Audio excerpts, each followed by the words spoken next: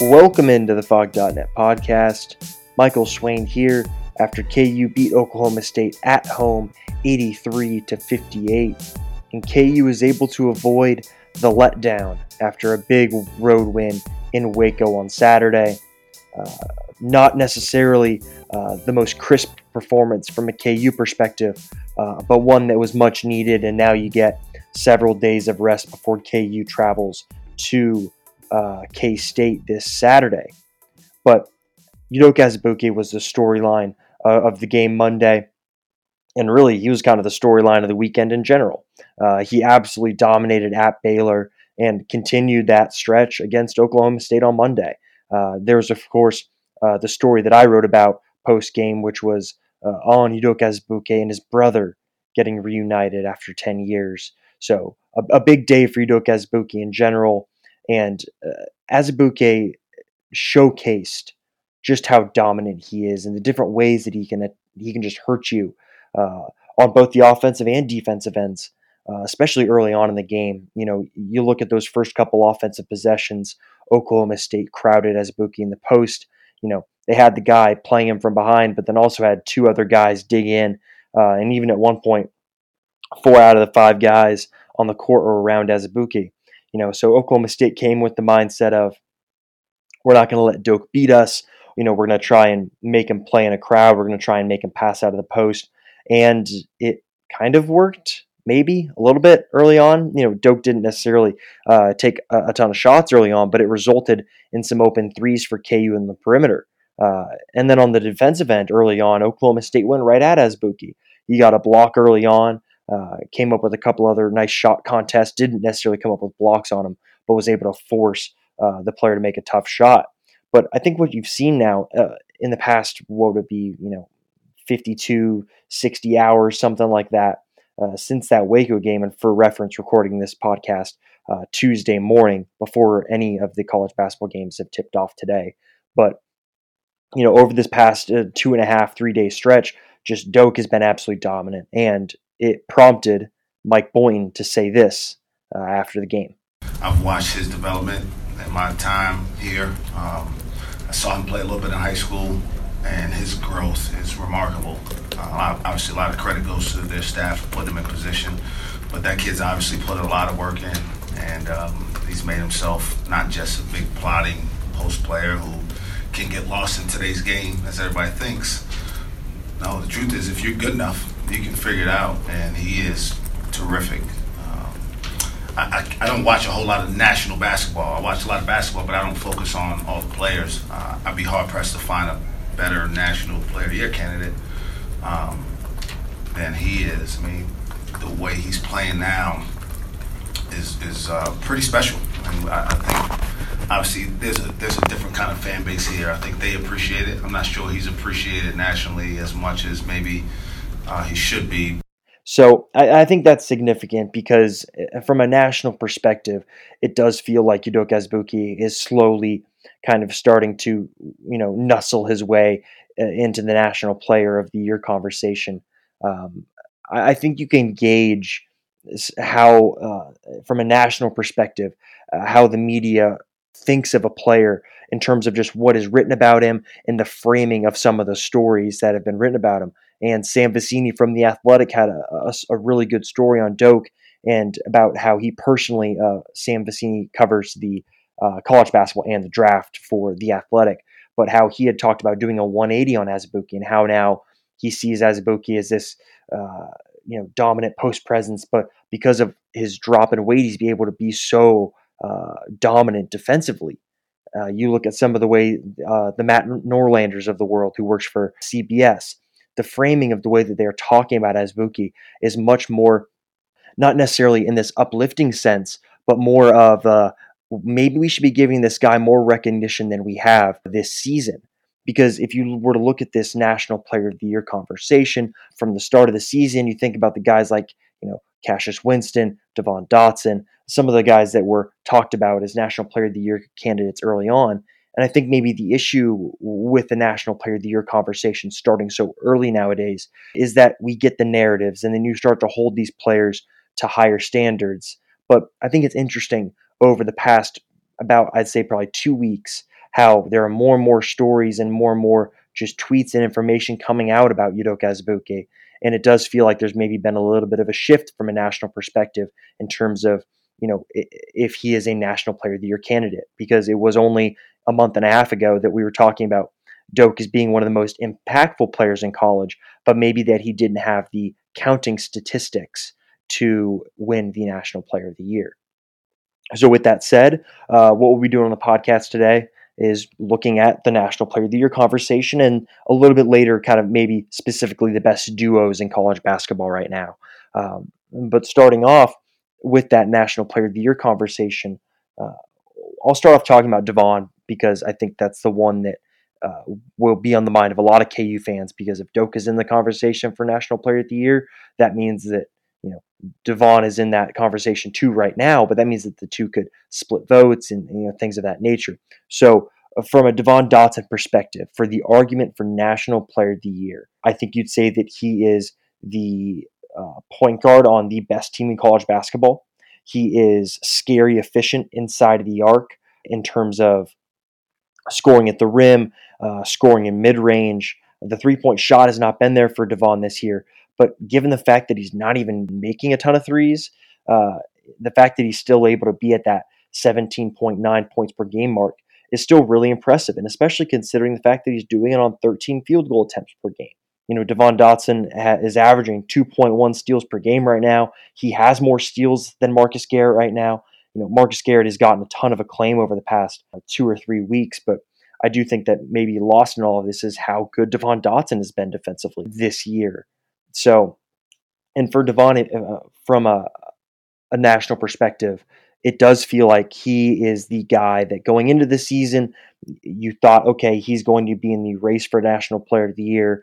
And throughout the season, he maybe hasn't been a front runner, but I do believe that he has been in terms of the overall conversation, because that's what happens throughout the year. As you talk about it, you talk through some of these guys, the arguments for them, the arguments against them. And it does feel like he is moving up the ladder these past couple of months, especially since Big 12 play started. Because he has been really good since Big 12 play started. And you also have to consider the fact that, he's playing almost every minute for KU basketball, and he still hasn't dropped efficiency-wise. Devon Dotson is one of only 2 players in Division I college basketball averaging 17 points, 4 rebounds, 4 assists, and 2 steals. I do think that the sort of only person averaging XYZ, I do think that sometimes those numbers you can fiddle with them to where you can get the exact sample size that you need to have a certain result come out. But I think in terms of what he has produced this season, he's got to be up there in terms of National Player of the Year conversation. I think someone that deserves to be in the conversation that maybe is a little bit on the outside looking in just because of how his team is done is Luka Garza from Iowa. He's the big man there. He's averaging 23 points, 9 rebounds, 1.7 blocks, shooting 38% from behind the arc. And he is someone that, if he was on Kansas, for example, if he was on a top 5 team, he would probably be the National Player of the Year. I think your argument for him would be he's got the counting stats. He's on a pretty decent Iowa team in a really tough conference. He's able to put up solid numbers in conference play against some really solid opponents. But I do think that in terms of the overall team success, I think that's what's going to hold Luka Garza a little bit short. Another one, and full transparency, I will get to Obi Toppin later, but he will be one of the last people that we talk about. I've got 2 more here I want to get through before we get to him. But the next guy, Marcus Howard. This is kind of the Trae Young argument, if you will, from 2017, 2018. He's got a ton of points. He's got some good assist numbers. But again, he's on a 17-9 and 12-7 Marquette team. Doesn't necessarily move the needle again in terms of team success. Really similar to Luka Garza, one of the best players on the team, or the best player, the most important player on the team, but that team success is not there. So if you were to try and compare him to that 27-18 Trae Young season, which it's also worth noting that Jalen Brunson won the National Player of the Year average. But if you're trying to make that argument for Marcus Howard, he's averaging 27 points, issue being 40% from the field. His efficiency has dropped every season he's been in college basketball. He was shooting mid 40s from the field last season. That's dropped this year. He's taking almost 20 shots a game. And if you were to compare those numbers now to what Trae Young did, Trae Young went for 27.4 points a game, 8.7 assists per game on 19.3 shots. So Marcus Howard now trails behind in that assist category.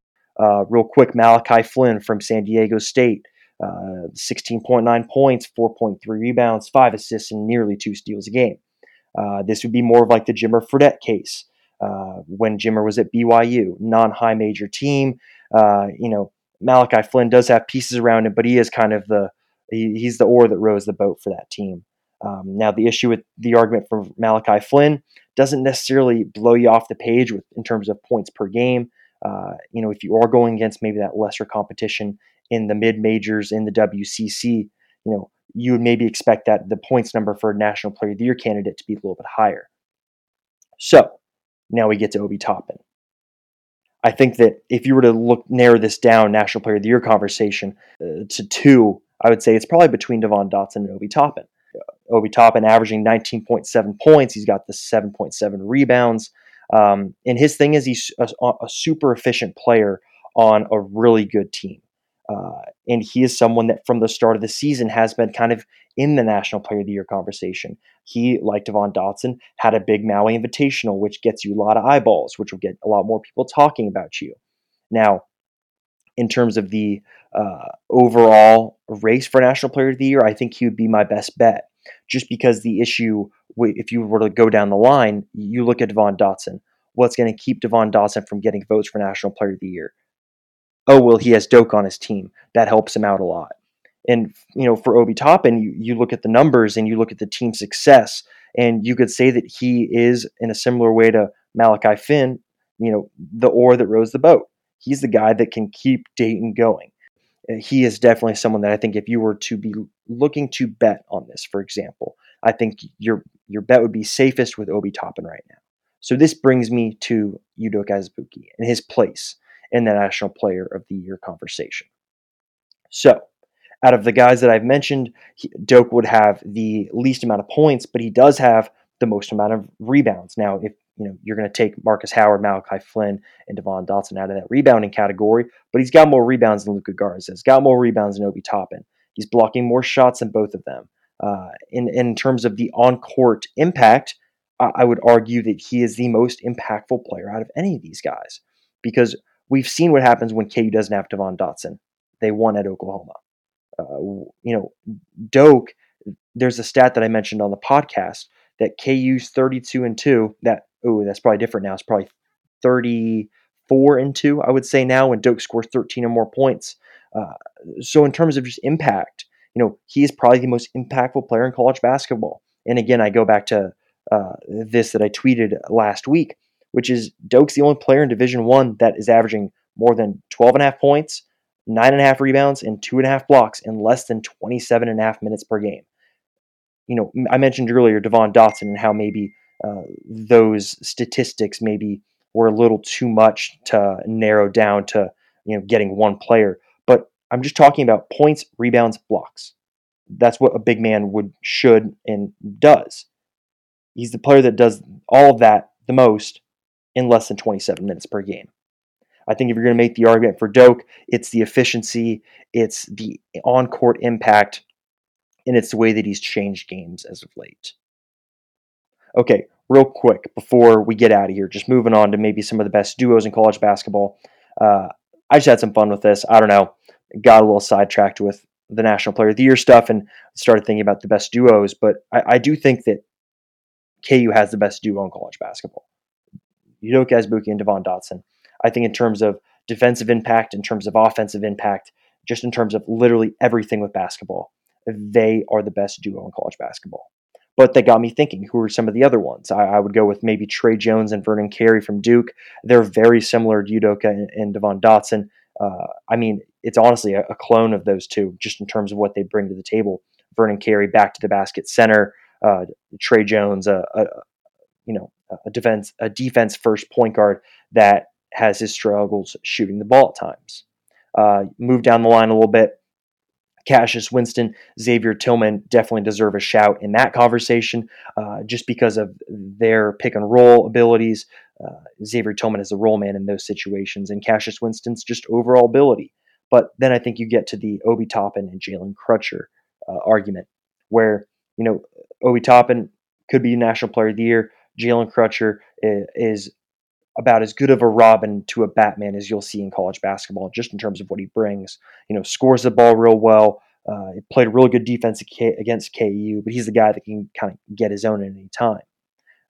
And I think that the reason I bring these four up is in the NCAA tournament, it feels like, you need kind of the one or two best players on the court in order to get to a Final Four, for example. So these are kind of the four teams you think about: Kansas, Michigan State, Duke, and Dayton, that are probably some of the four most dangerous teams in college basketball. So as we go through the end of the season and into conference play and then into the NCAA tournament, those are probably the four teams to look out for. And in terms of the National Player of the Year race, Obi Toppin probably has my bet, but if I'm being honest, I think it would not surprise me if we get a final three of Devon Dotson, Obi Toppin, and Udoka Azubuike. So that's all the time we have for today on the podcast. As always, thank you for listening to the Fog.net podcast. If you like what you heard, please leave a rating or review on iTunes. We really appreciate those. As always, you can follow me on Twitter at mswain97. And with that said, we will talk to you next week.